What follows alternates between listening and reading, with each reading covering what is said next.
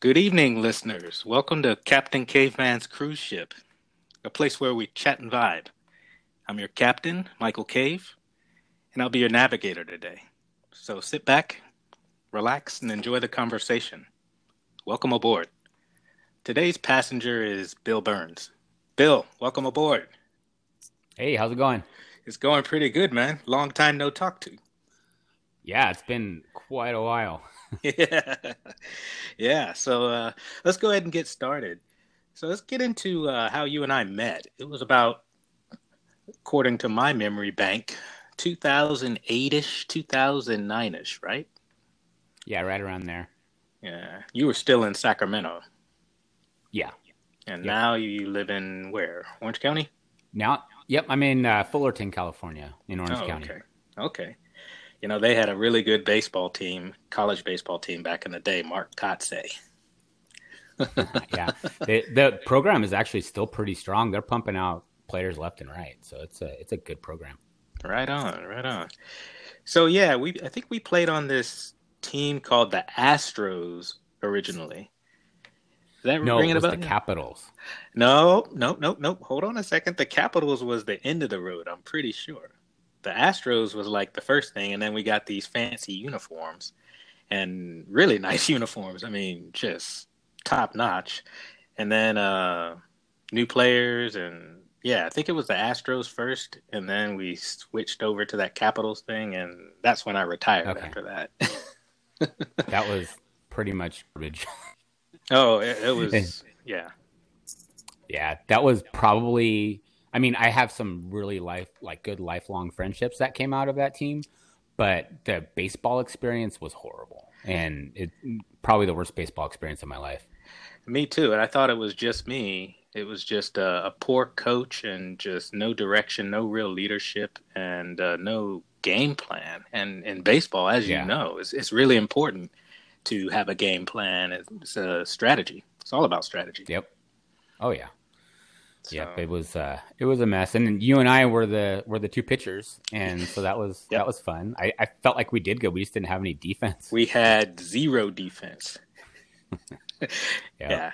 Yeah. Wow. I remember you came over to my house when I lived in Antelope and we took batting practice. I had the pitching machine Yep. and those were Hmm.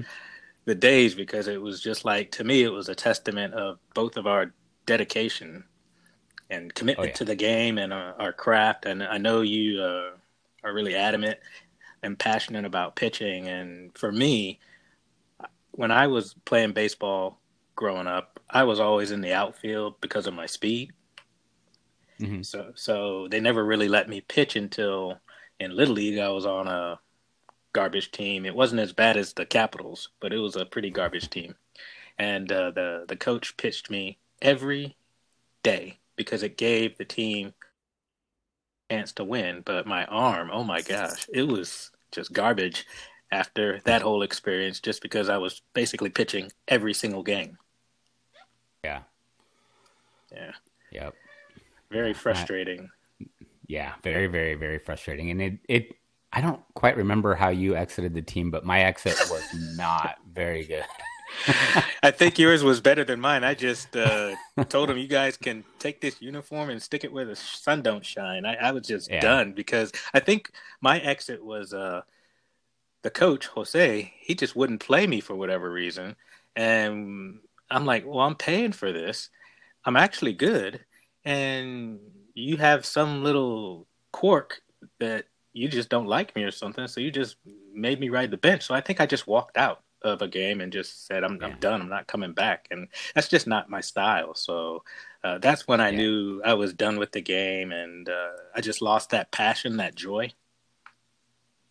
That's unfortunate because I mean it was like a one bad apple out of a sea of really good network. I had contemplated it too. I don't know Sure. so we were playing a game on Father's Day, and at the time after you had left, we picked up another pitcher, and he was throwing the majority of the innings, but his arm was done. It was hanging by a thread. Hmm. And so we were playing against a team called the Red Sox. They're one of the better teams in the league. And I was throwing. I started the game, and I was cruising through, actually doing really well. I think I gave up 2 hits or something. And it was like the fourth or fifth inning, I walked the bases loaded, right? And because I've been known to have some control problems here and there. Happens when you throw 92 on the black, but you know. So Jose was playing first base. He threw his hands up and said, "Time! I'm changing my pitcher." Wow. And in the back of my head, I knew that the only pitcher that we had left was this guy named Dallas, and he was hurting. And I was just disgusted. I was like, really? I thought we were actually ahead. We were winning. They hadn't scored a run yet. And he just...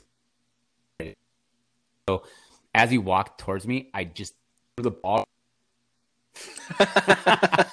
and I don't know why I did that. I've never done anything like that before. I'm always a good sport. I'm a great teammate, but it just made me so mad because he was going to bring somebody in that was going to be hurting even more. And it was just, I don't know, it was just frustrating altogether. So we kind of got in each face, and Kenny, he was catching. Kenny Dugdale. Yep. Mr. Yep. Dugdale.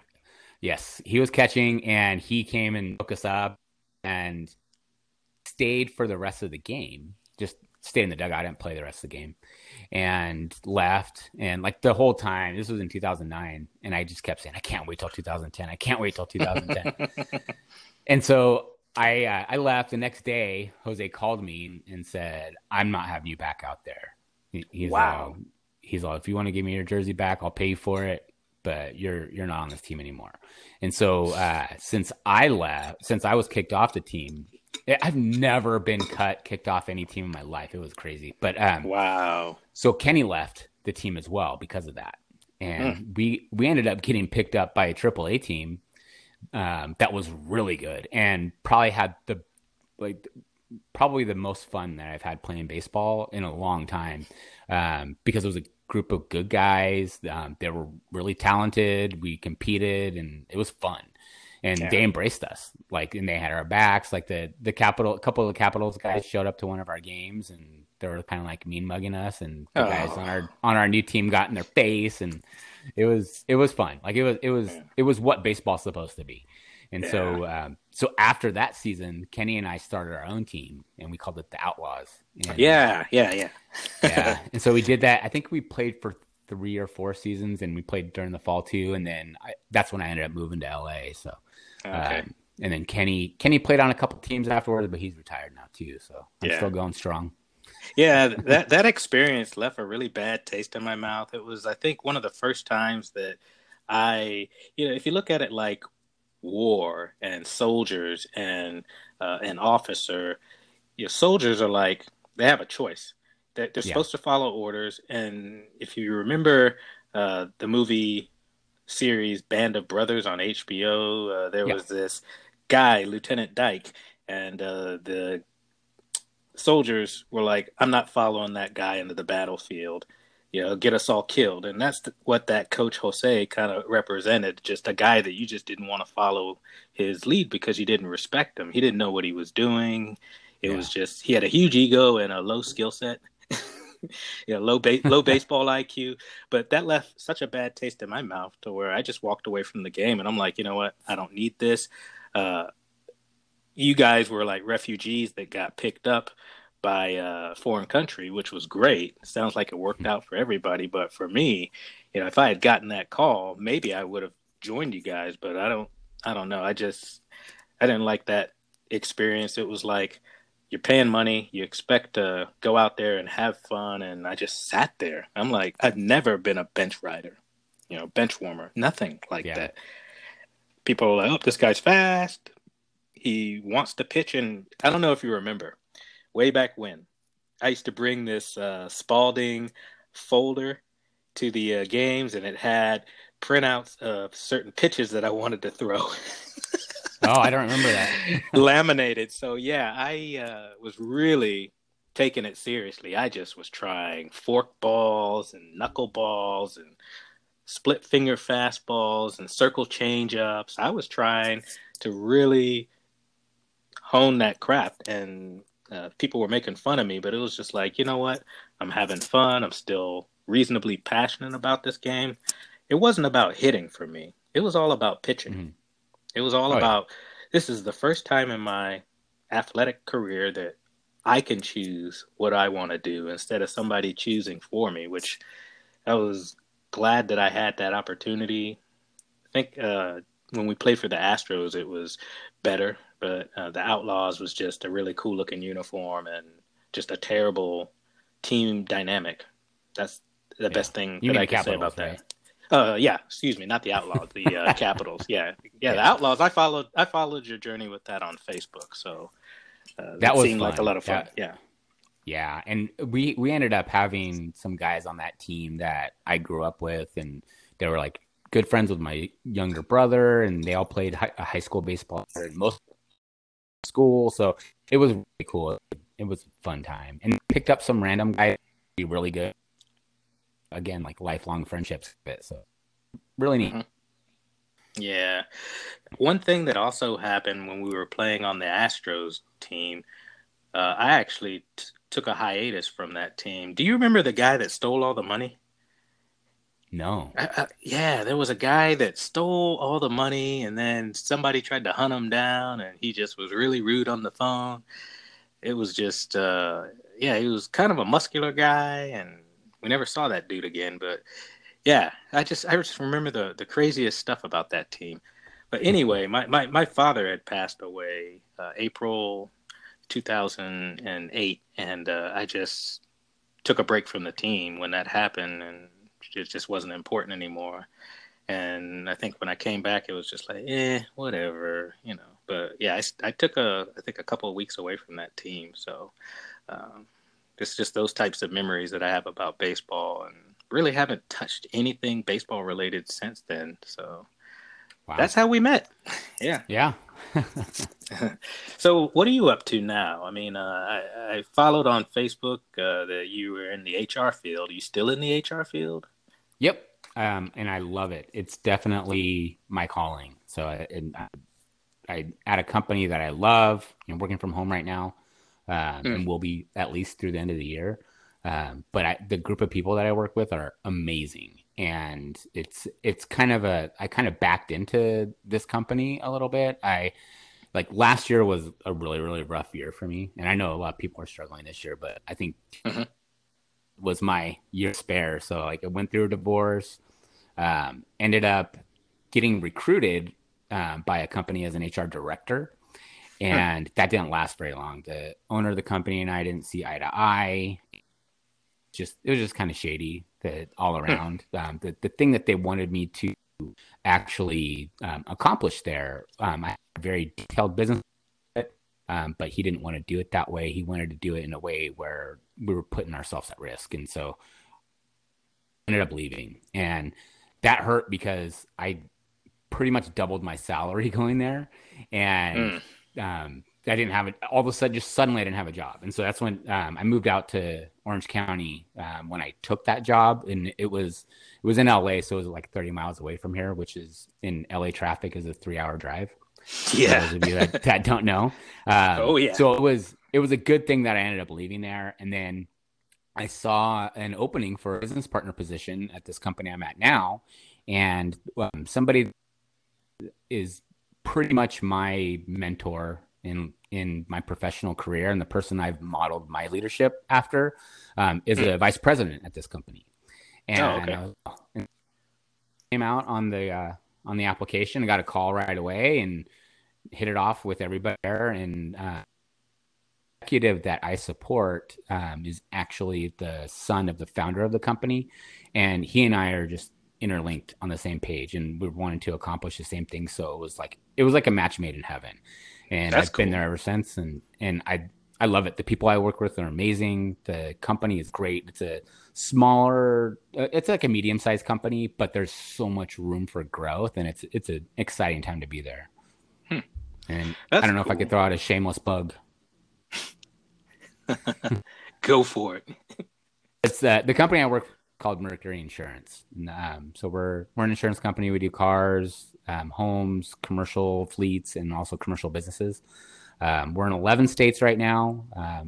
Very, very, very popular in California, and we're we're growing. So this is everything that's going on with the economy right now.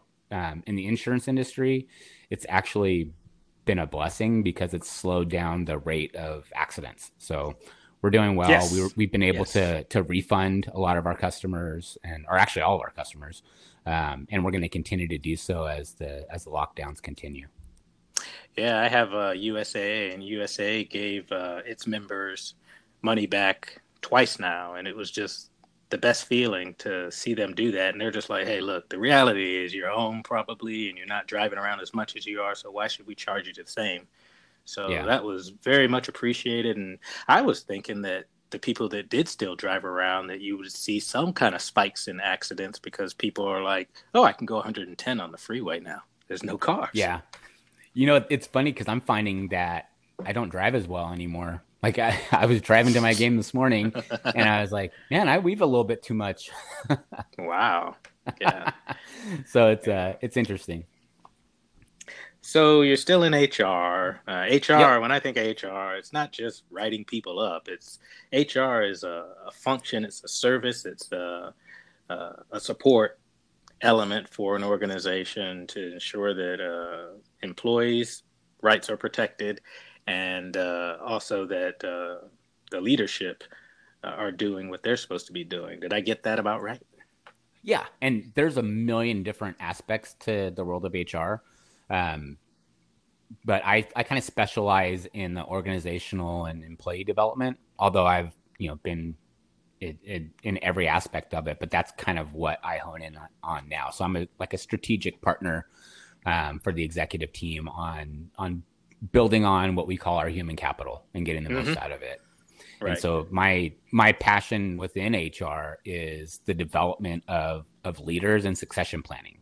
Mm. And we're actually in a spot right now where we have a pretty aged group of leaders that are probably going to be retiring, in the next 5 or so years. And so there hasn't really been a succession plan there, and that's one of the things that I'm helping to create, which is it's exciting for me. I love doing it because I like seeing people grow and be successful. That's cool. Yeah, I have some exposure to human capital and workplace innovation, and I've seen it done right.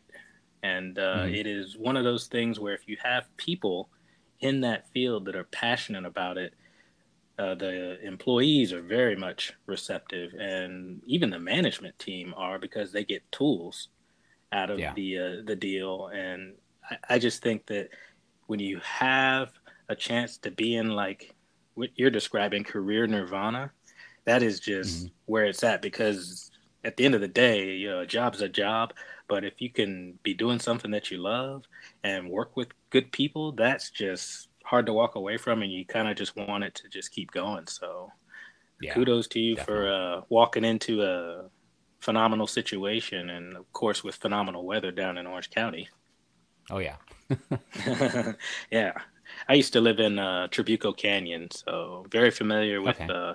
Orange County, and we used to go to the beach. Laguna Beach was our main beach, and then we would go to Huntington Beach sometimes, and Hmm. uh, do the little Newport Beach thing with going into the coves and looking at all of the wildlife there. And we were picking up shells and stuff that we weren't supposed to, and now that's all protected. They Yeah. have people policing that stuff. Yep. Yeah. There's Yeah. not much going to the beach these days. Everything's pretty much shut down. Although I hear people are still going, and it's been a bit of a political nightmare. But Yeah. the people are Well, right. we'll talk about COVID-19 and the new abnormal a little later for sure. So we've talked Cool. about how we met, which was obviously through baseball, and we'll talk about baseball a little bit more because it's MLB season. But let's talk a little bit about hobbies. So outside of baseball, what other hobbies do you have? Um, During normal times, baseball pretty much consumes my life. So I'm playing on three separate teams that are like local. And I play on a traveling tournament team as well. So a lot of my free time is consumed by baseball. Hmm. Since the shutdown, I'm only playing in for actually I'm just filling in on a team right now for a league that's just kind of playing like under the radar a little bit. Hmm. Um, and which is fun. We've played 2 games. I before then, the last time I played was in March, and I am ridiculously out of shape. I It's bet. crazy. It's oh man, because I played nonstop baseball year round with maybe 3 weeks to a month break in between seasons for the past 10 years now. And Right. so having like all that time off and just not doing anything but eat and watch TV, it Yeah. kind of took its toll. So I don't know if you knew this or not, but I don't I pitch very very rarely now. And when we started the Outlaws, Kenny didn't want to catch anymore, and so I was like, I'll catch. And so I went behind the plate, and I've been catching ever since, and love it. Oh, okay. It's an interesting to convert from being a pitcher to going behind the plate because you think like a pitcher, and so you're always like locked in with your pitcher. Hmm. Like Hmm. you have that that same mindset. The biggest piece of feedback I get from every pitcher that I work with is that they love how I call the game, because Right. I mix it up a little bit, and I don't do the obvious. And even though they might want to do something, they usually don't shake me off. And it's funny because when I do get shaken off, the ball usually goes quite a ways. so, so I always give them Yeah. shit for that. So, Yeah. but yeah, so baseball, big part of my life. My son's with me now. He has special needs. I'm sure you remember him, William. Yeah. Yeah. He just turned 22 a couple weeks ago, which He could is eat.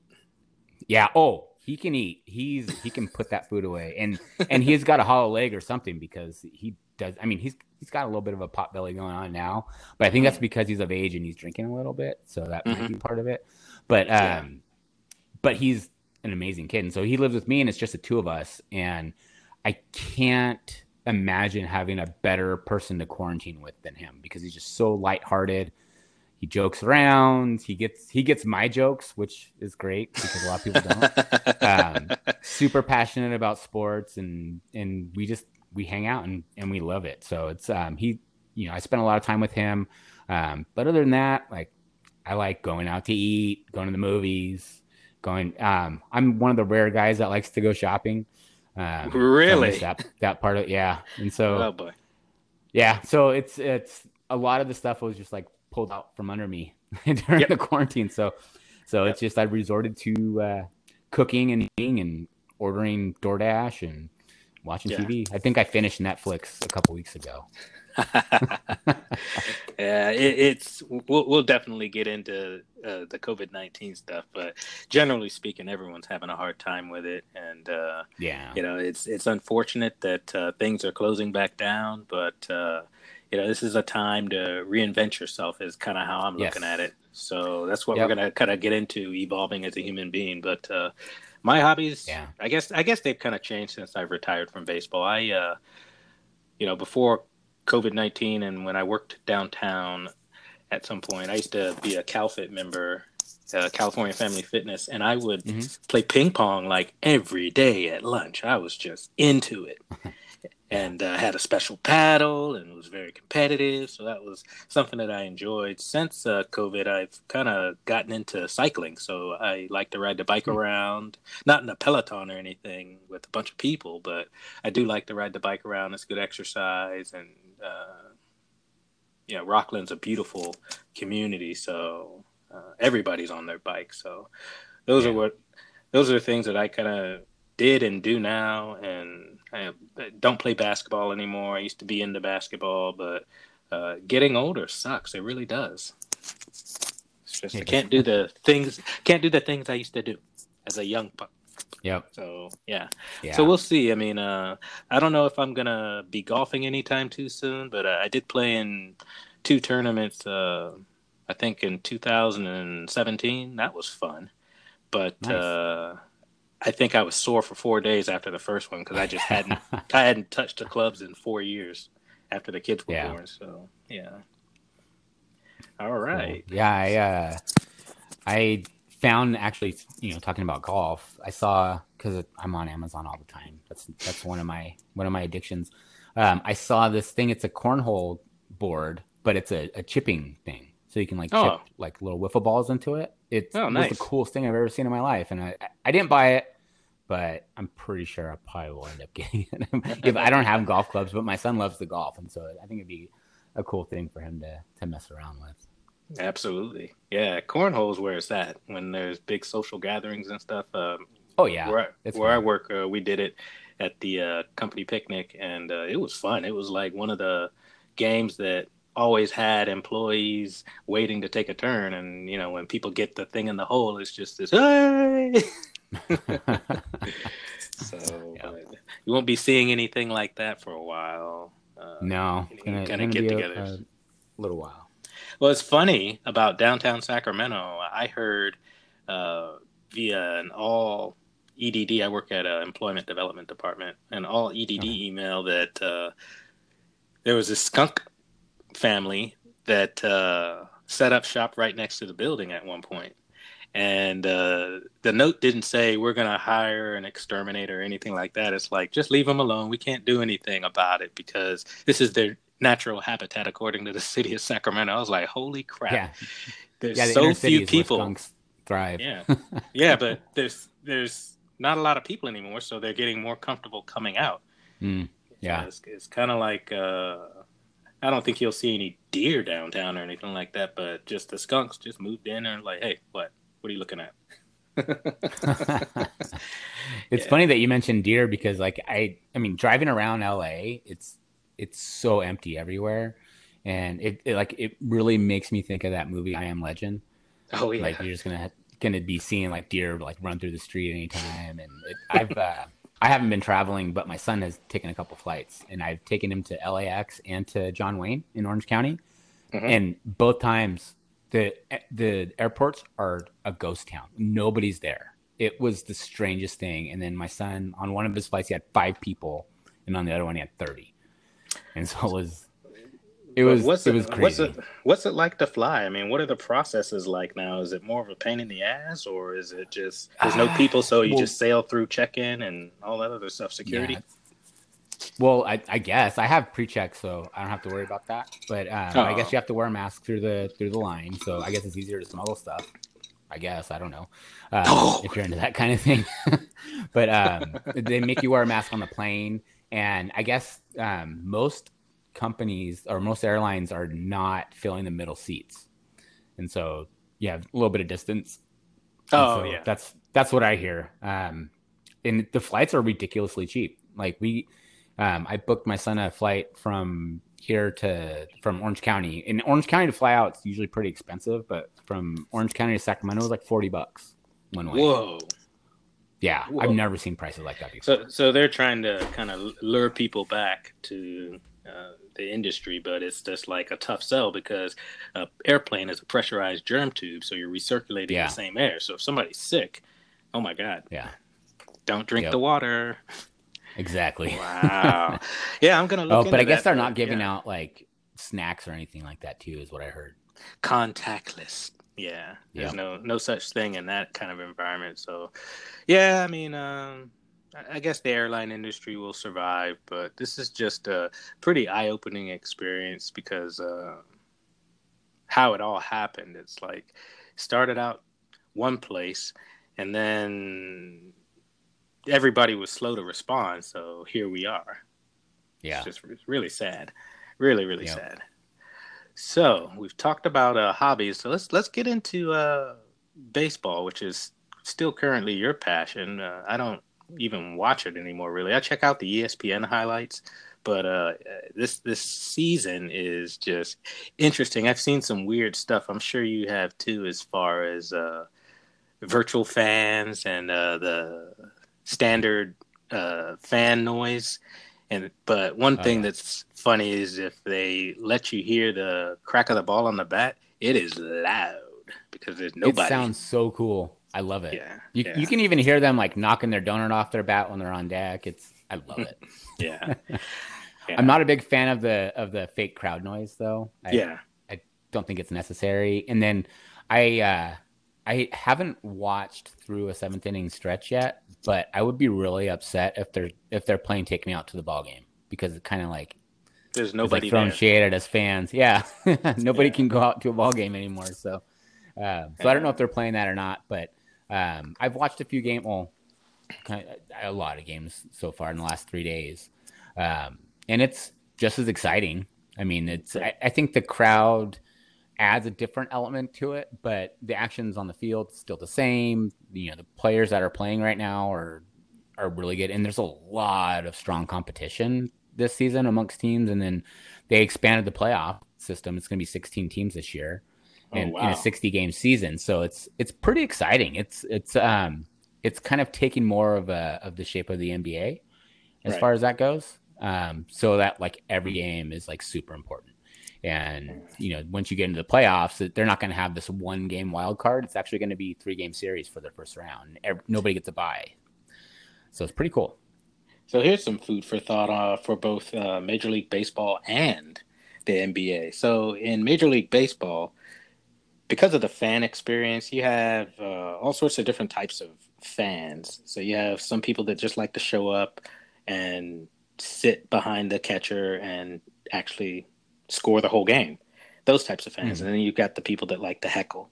So without any Yep. fans, there's no heckling and there's no pressure put on the professional as far as oh, all right, 3 balls, 2 strikes, and there's no excitement in the crowd. There's no crowd, so maybe they have Yeah. a better opportunity to focus. And same thing with the NBA, where when somebody's at the free throw line, you are waving those little stick Yeah. thingies and trying to Yep. get them to miss, and it's just they can focus now.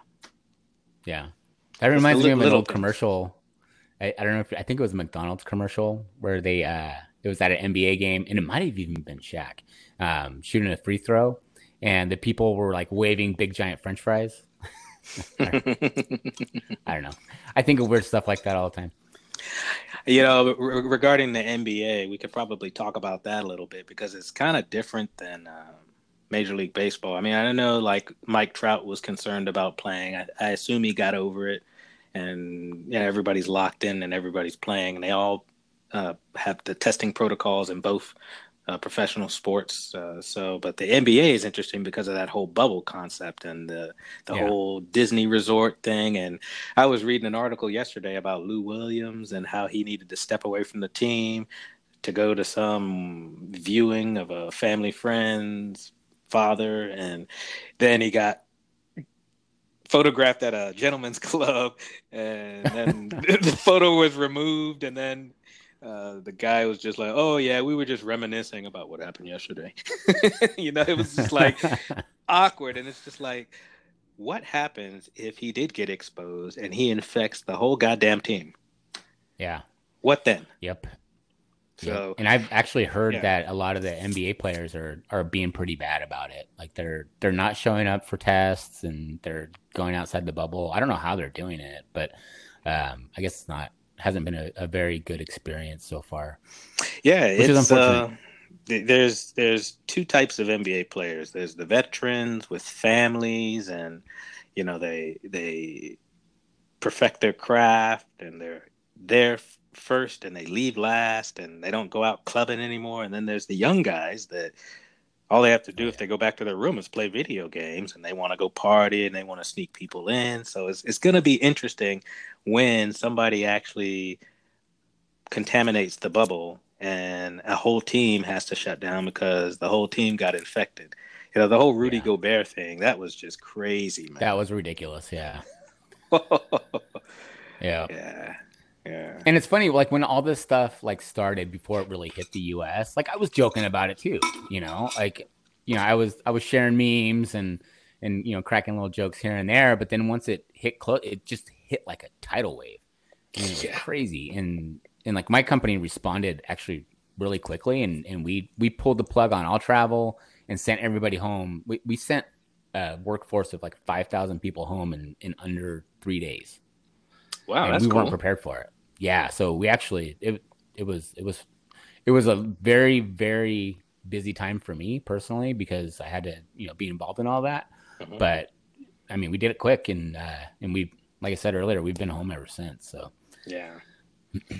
Yeah, in my case, I have triplets. So yeah, I am the provider for my family. I have to go out and do the shopping. It's like, why would we have both of us do it? That's just increasing the risk. So I Right. always have that added burden of, all right, I'm going to go shopping a place. And I remember when COVID first hit uh, and the panic buying started, and you couldn't find Oh, Clorox wipes anywhere, or hand soap, or salt, or yeast. It was absolutely ridiculous.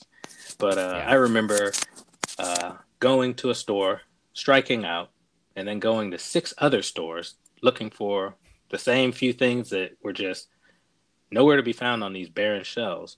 And when I got home, after still not having any of the stuff I was looking for, I realized, holy crap, I just went all these different places. So, in terms of contact tracing, what if something happened? I would have to remember Yeah. all the places that I went. Yep.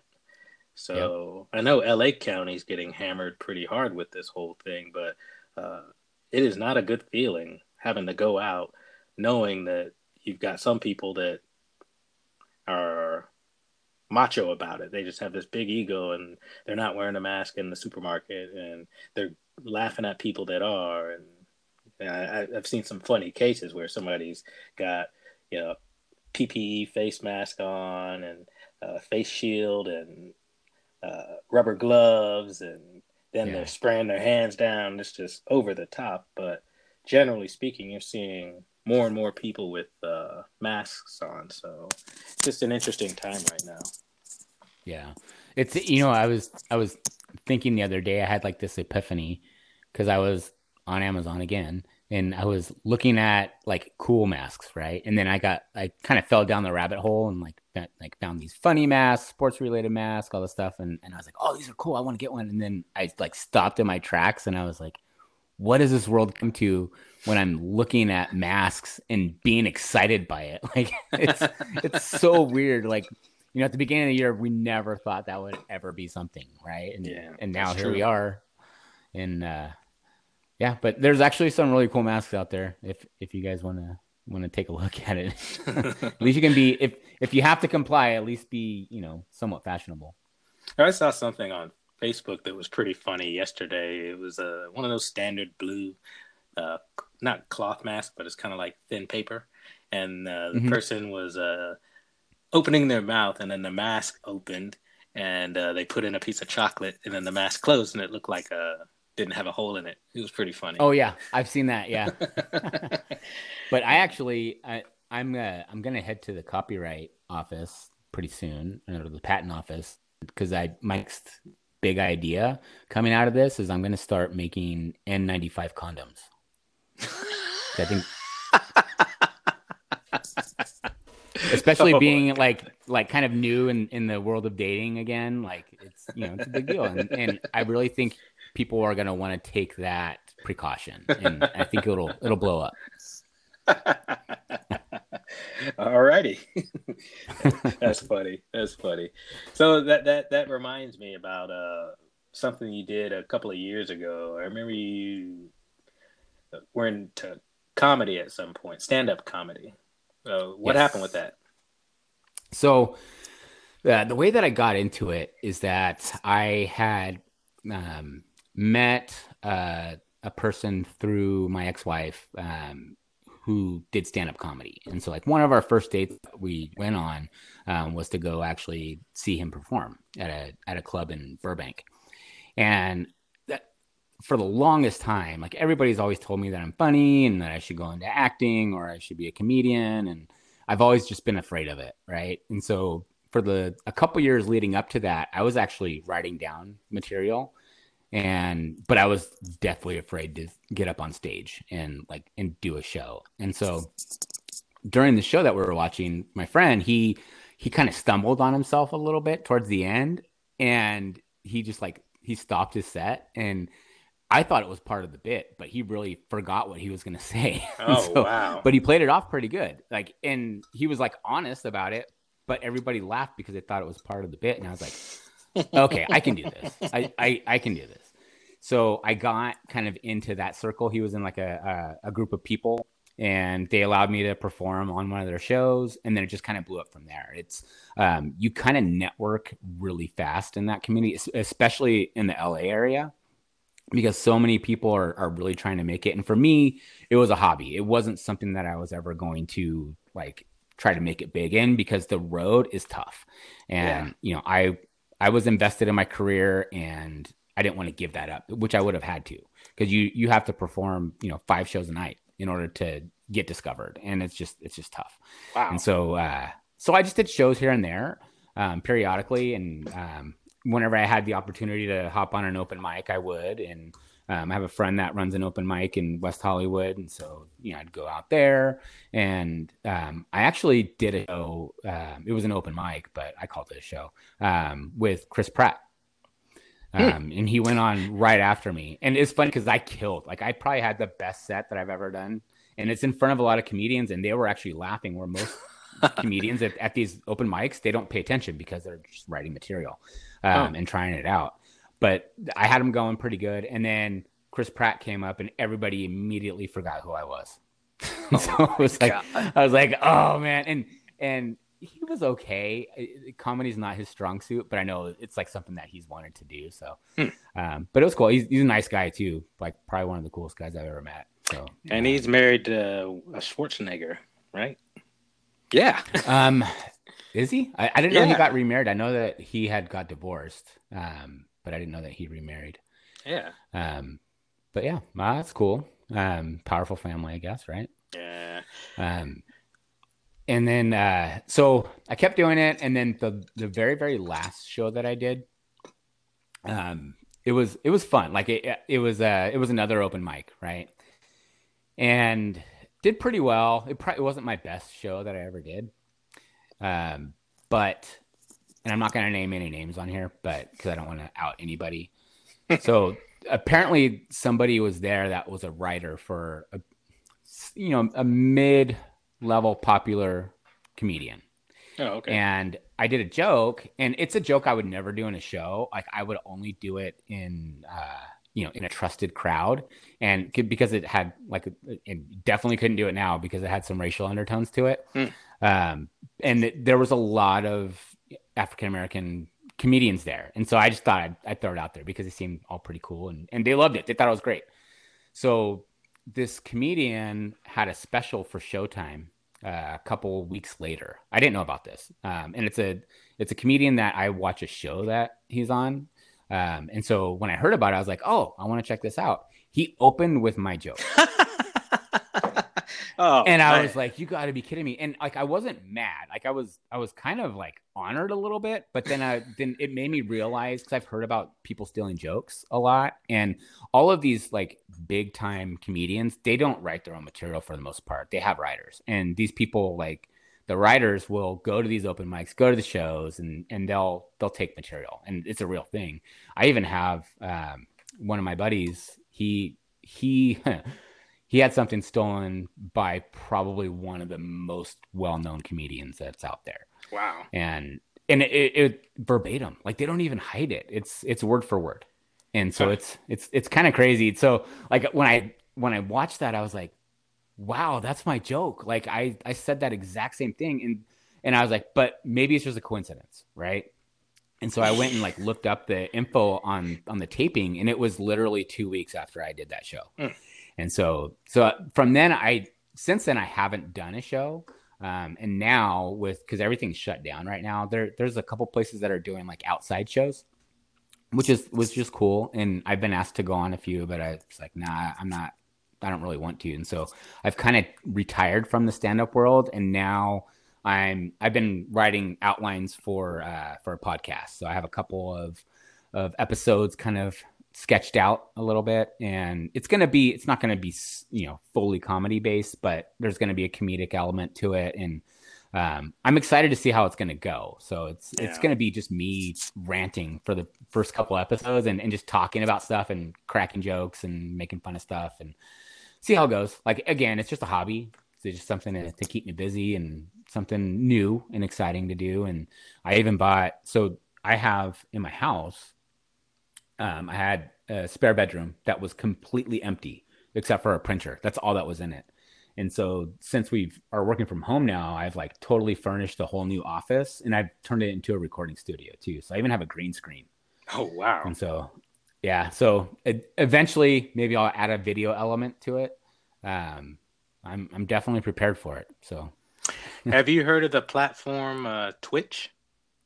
yes, I have. Yeah, that is interesting. So there's this term associated with streamers called content creator. So that is something that Hmm. I'm kind of following. I'm following a few people on Twitch and seeing how they built their brand and are perfecting their craft. And there's some really amazing people. So I would encourage you to go out to Twitch and follow some people if you haven't already. But there's broad categories, so you could probably do some stand-up comedy there and see if you could build a brand there. But these people said something interesting about getting started. They're like, usually with your first stream, there's not going to be anybody watching, but still go through with it. Yeah.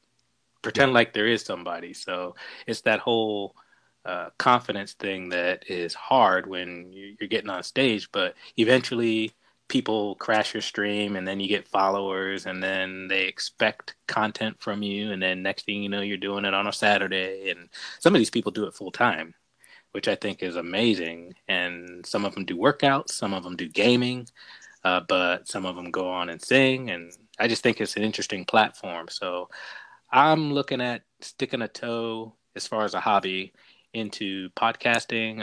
Obviously, I have a book out there already, and I'm working on a project now to do an audiobook. And I've recorded several chapters, and it is so much fun, especially with a good Yeah. mic.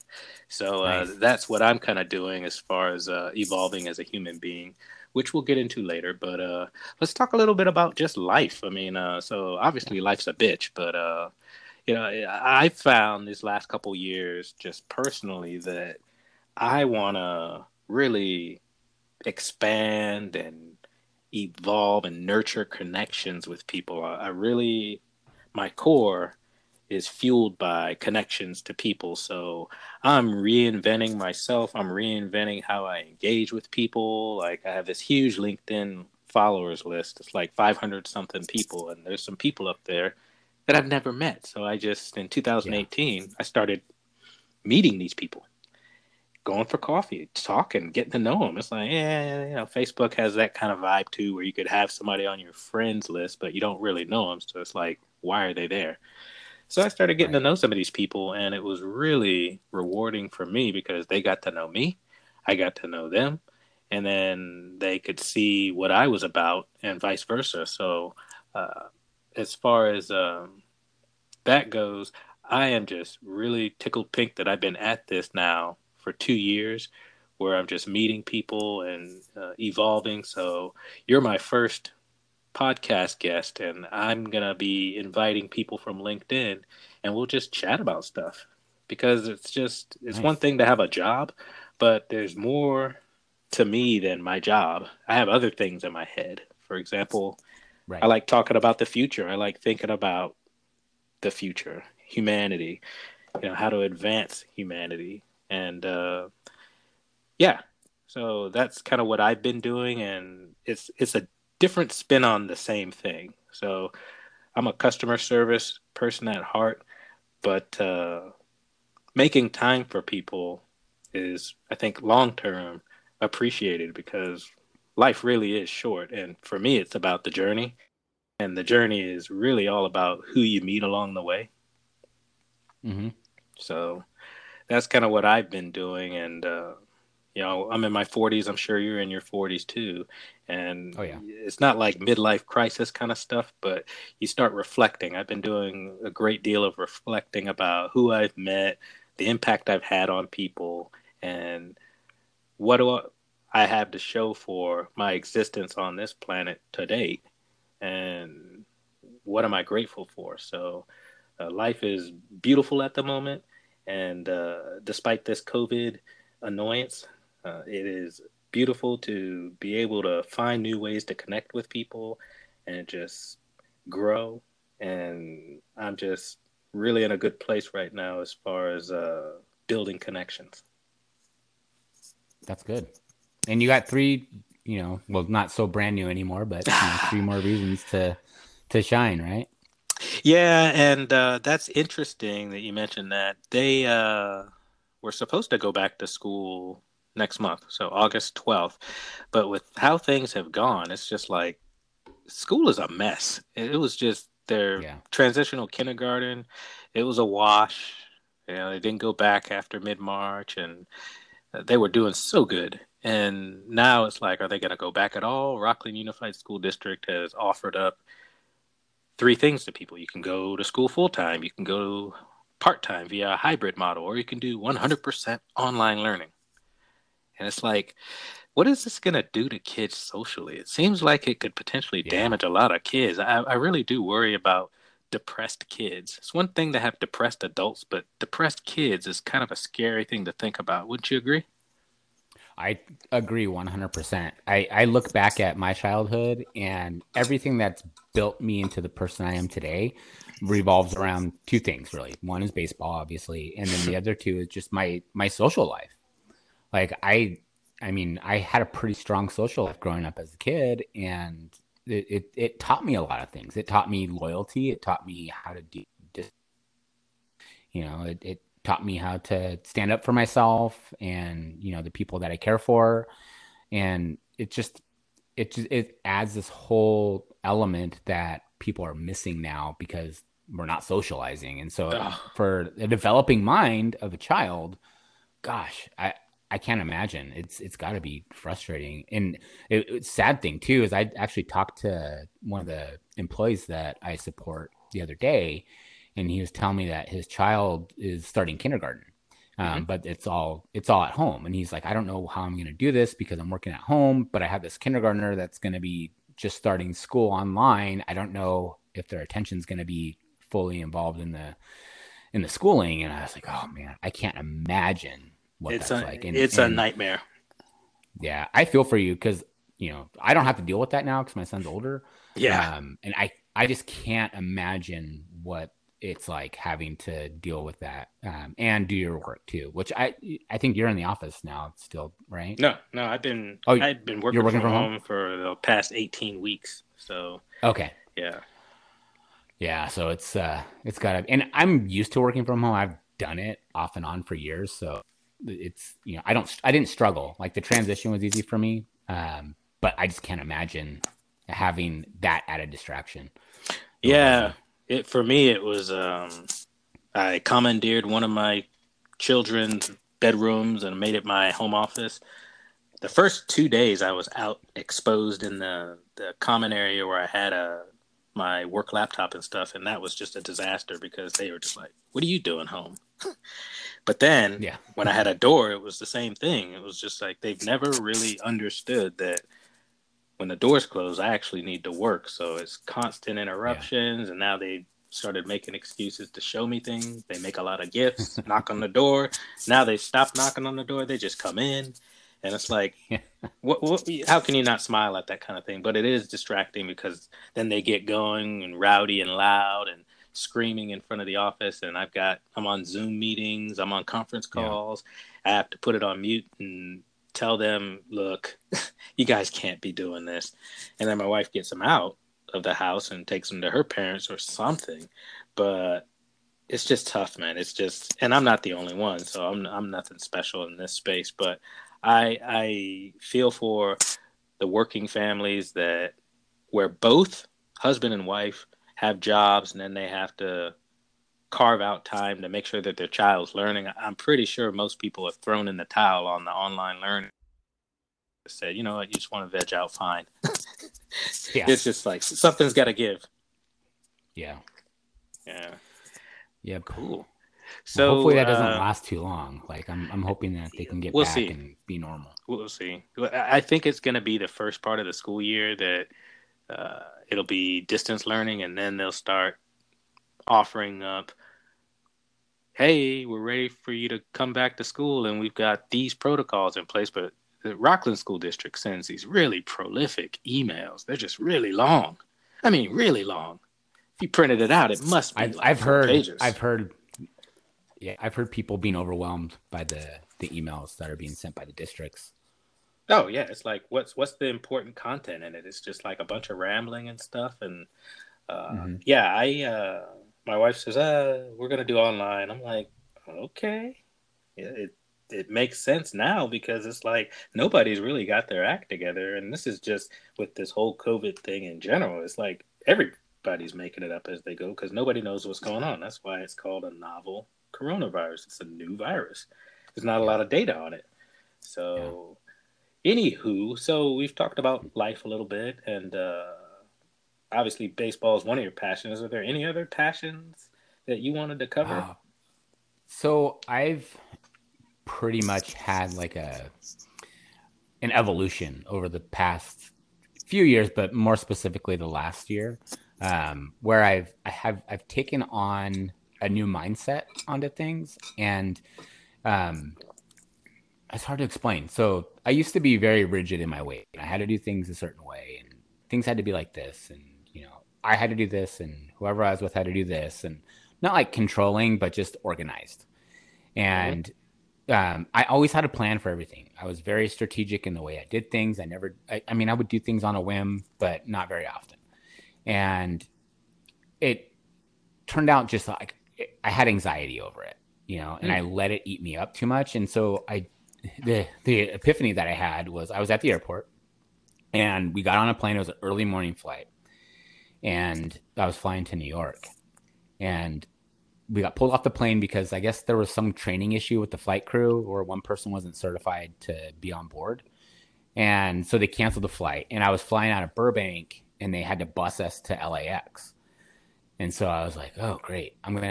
Hopefully I'm not going to miss my meeting the next day. Right. And so we're waiting in line to get these vouchers for the bus or taxi, actually, is what they called for us. And this guy just flipped out in front of the lady at the counter. And I was thinking to myself, I was like, man, that poor lady, she has no control over it. There's nothing she can do.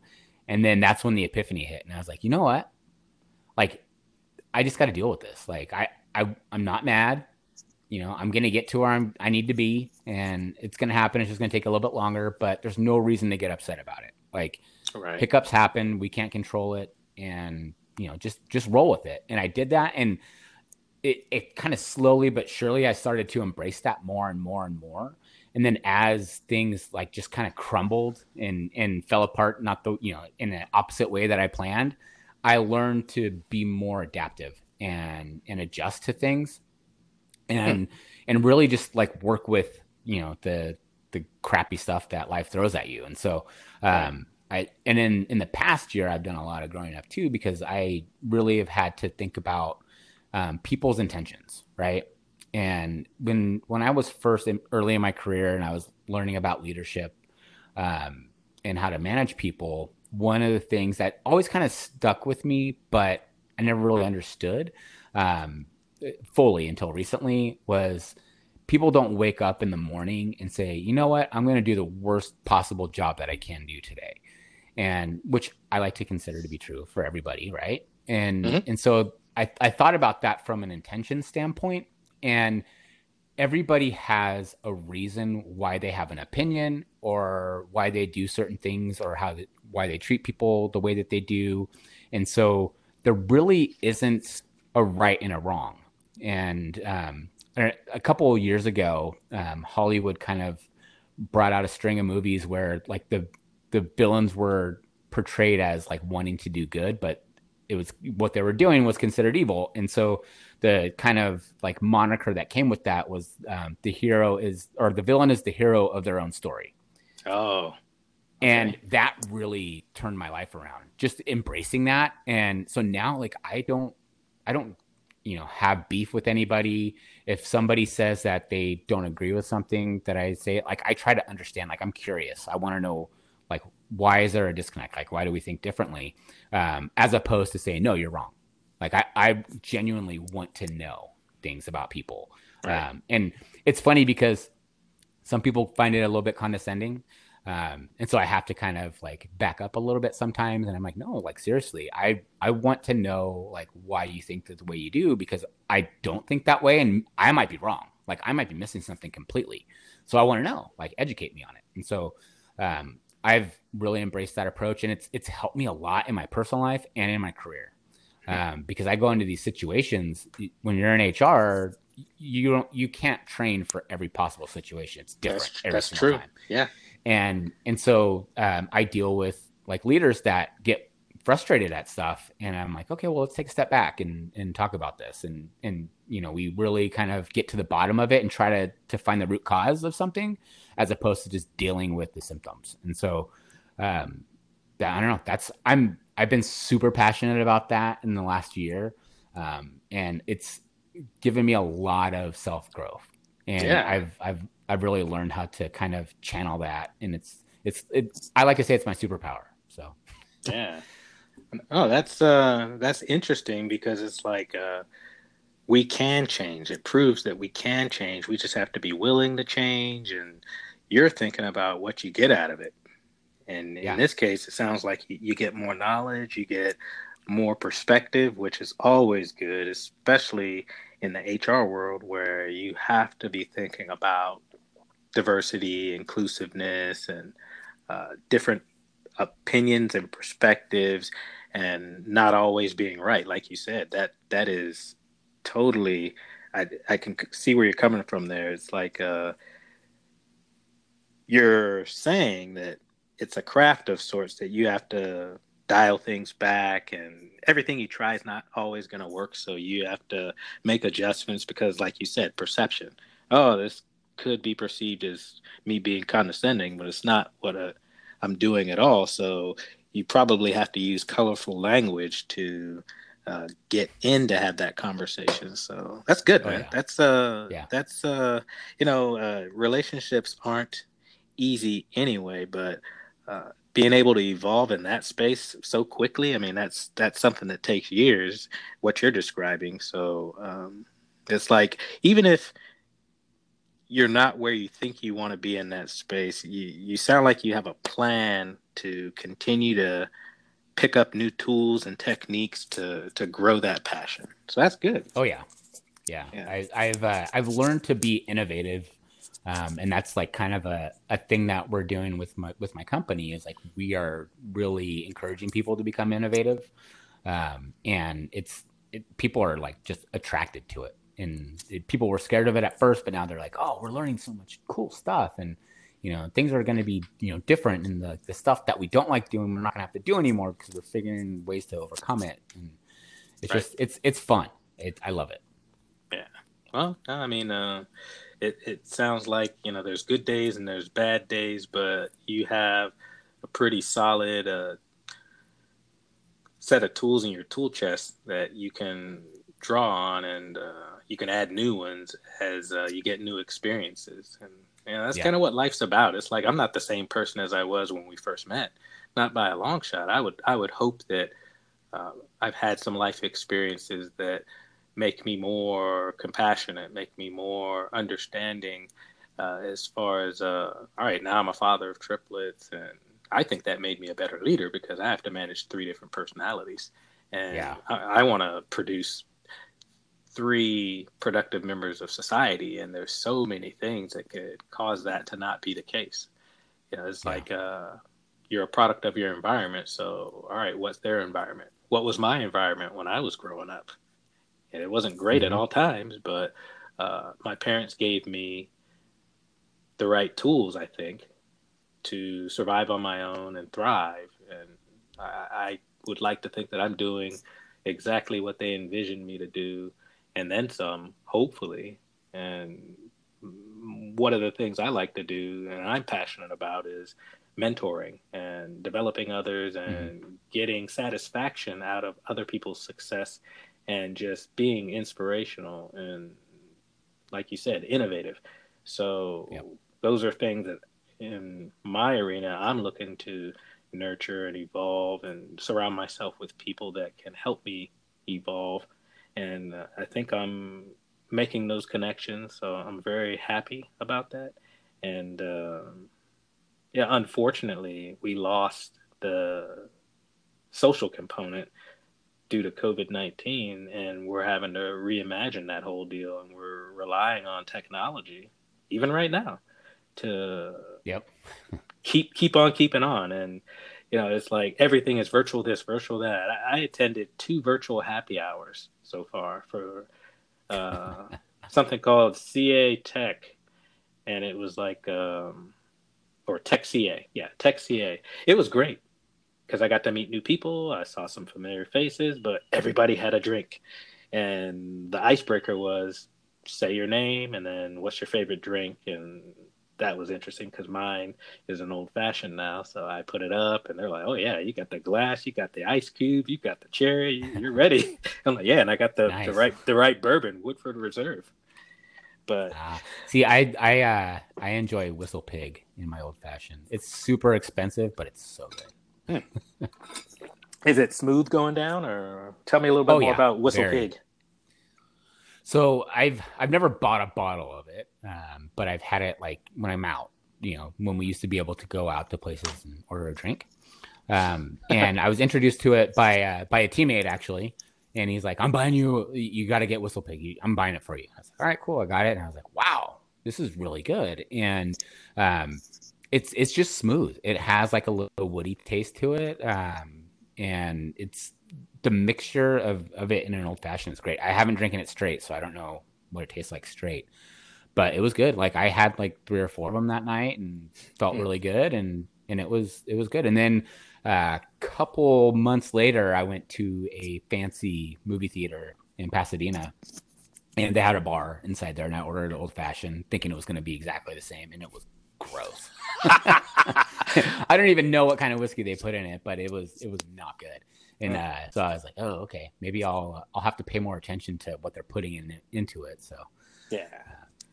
Yeah, I got on a kick with old fashions. Somebody introduced me to them, and I'm like, man, this shit is good.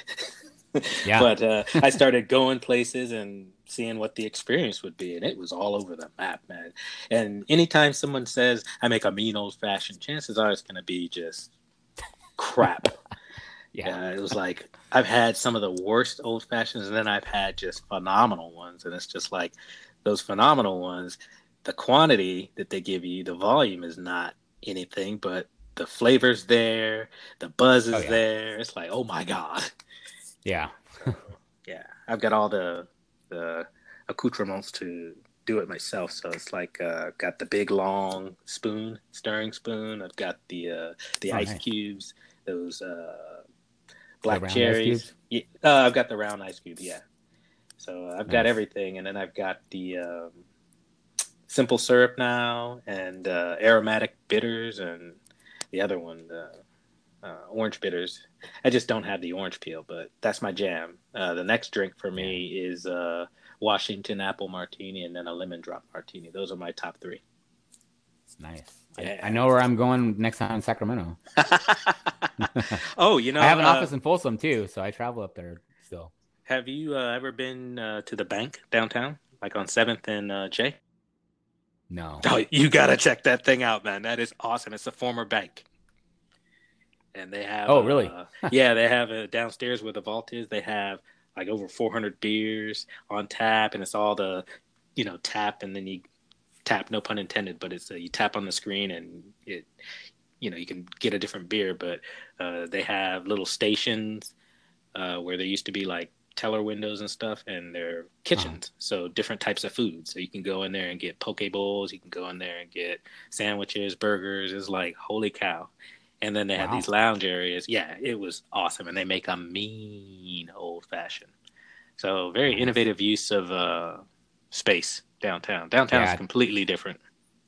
Yeah. The last time that I went through downtown was when they were almost finished with the arena, and it was unrecognizable to me. Like it didn't look like anything like I remembered Well, it still smells like piss. it. They haven't fixed that problem. Hey, it can't smell worse than the French Quarter. I don't know if you've ever been there before, but that is a unique blend of piss and puke that I will never forget. Yeah. You know what's interesting about Sacramento that would be very disappointing next time you come? Go down Roseville Road. There are Hmm. so many homeless camps. And now Really? somebody set up porta potties and washing stations. I think that was the COVID talking. But you know how you have the rail track? on the right side of Yeah. Roseville Road when you're heading towards Yep. Arden. Oh my Hmm. God, just rows and rows of homeless camps as far as the eye could Wow. see, and cars, and they're not even trying to hide anymore. They're just, yeah, it's crazy. I don't know what happened. I really don't. Yeah, it's But kind of like that down here too. Well, LA is really really bad, but yeah, and in Santa Monica, they don't enforce anything that has to do with homeless people. They like embrace them as part of the community, and so it's kind of scary. I mean, it's a nice area, but there's just random homeless people that will just run into you. And the experience I've had out there, it's not as bad as other places because they're a little bit more respectful. hmm And people usually will. I mean, people out there are pretty well to do as it is, so they like give, like without even being asked. And so I yeah, think that's one of the reasons why they flock there. But also it's perfect weather too. But yeah, out here in Fullerton, where I'm at, there's like little pockets of it's always like right off of the freeway, like an on ramp, hmm where it kind of like covers a little bit, and there you'll see a bunch of tents, and yeah. it's sad. Like I saw one today when I was driving, and I was like, man, that's crazy. And then I think, like, how are they managing through the whole COVID stuff? No Like, idea. how is it not completely just decimating them? So I don't Yeah, know. yeah. Um, Yeah. what's interesting is that if I were a billionaire, like if I come into a really large sum of money and had philanthropy that I would choose from, I would definitely form a team to try to make a dent in the homeless problem. And I think technology, I don't know, I haven't looked that much into it, but I think technology needs to be a key component of solving the homeless crisis, mainly because if you look at a homeless person, you can tell how long they've been on the streets. You can Yeah. tell. I mean, Hmm. sun damage, and it's Yep. just there's new Unless you're homeless, in and then Phoenix, you can't really tell. yeah, exactly.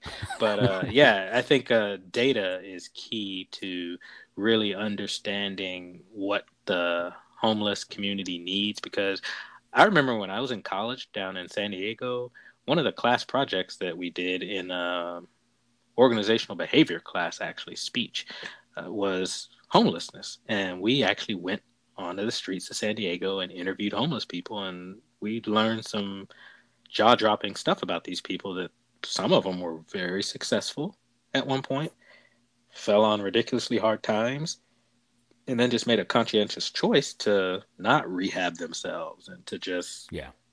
be homeless. And then they're just like, oh, I'm free, I'm not responsible for anybody but me, and I'll survive. And that was that. So Yeah. yeah, tough problem to solve. And it's just getting worse in California. It's like, I don't know what's driving it, but it's crazy.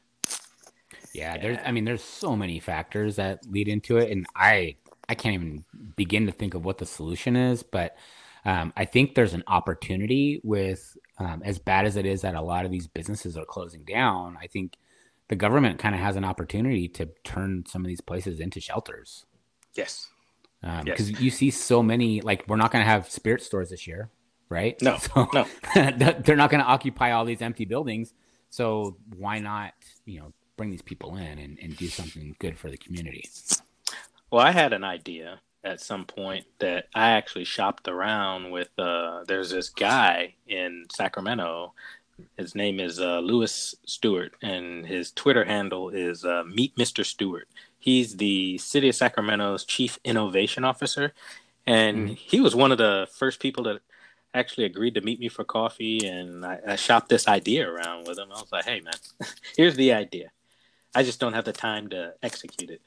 You get all this vacant real estate in downtown Sacramento. Why don't we reimagine the use of that space and use those buildings to grow food? Using what's that stuff called? Hydroponic." Hmm. And he was like, "That's a really interesting idea. Tell me more." And I start talking about it. I'm like, "Yeah, I mean, you could probably grow enough food to keep every restaurant in downtown Sacramento and beyond stocked with fresh produce. You just tap into the people that know how to grow food indoors. Voila. And it's a good use of the space. And, you don't need somebody at the buildings all the time other than to check the veggies, the fruits and veggies, and you could have people. It's a job creator. People to Yeah. go maintain the fruits and veggies, to maintain the systems, to harvest, to deliver stuff around town, and I just didn't have the resources or the time to execute that. But that was just how my mind works. So it was just interesting. I figured I'd share that. Yeah, that's a better idea than my N95 condom line. Yeah, well, it's like I don't know. Like I said, if I had $1 billion, I would execute some of these pet projects in my head and see what happens. And that's the thing about life. You can't be afraid to fail. We're all gonna fail. Yeah. That's how we grow. That's how we learn. So Yeah, it's that's what we learn in baseball, right? yeah. Oh well, we've all been on some shitty teams, and Yep. you have to get comfortable with losing so that what it feels like to win, and that you appreciate a good team. Where everybody knows their role, everybody knows the role that they play, and they do their part well. But it's not about individual accomplishments; it's about the team, and that's where before I retired, my mindset was I was like, it's not about me anymore. I don't need the glory. I Yeah. just want to help the team. So Yep. I'm okay with pitching. I'm okay with, I throw left-handed and playing third base. How much sense does that make? Yeah. But that's what the team needs. So, Bill, we've Yep. covered a lot of ground, and I think it's time to disembark the cruise ship. So I really appreciate the chat and the vibes. It was great chatting with you, and I think we're going to wrap up this episode. And is there any closing remarks you had? No, just be on the lookout for my podcast coming soon. Hopefully by the end of August, I'll be releasing it. I'm still deciding on a name, so I don't have a name yet. So you'll have to give me a plug once I release it. And then Yeah. obviously would love to have you on as well. So Awesome. Yeah, I'd be honored. I really would. I think this has been a really informative and natural conversation, and I hope you enjoyed it just as much as I did. oh, absolutely. It was great getting back in touch with you too. Yeah, definitely. So I wish you success with your podcast, and hope that you get the satisfaction you're looking for out of that. And we will talk again soon, hopefully. All right, sounds good. All right. Thanks, everybody Yep. that was listening. And this has been Michael's cruise ship, and take care.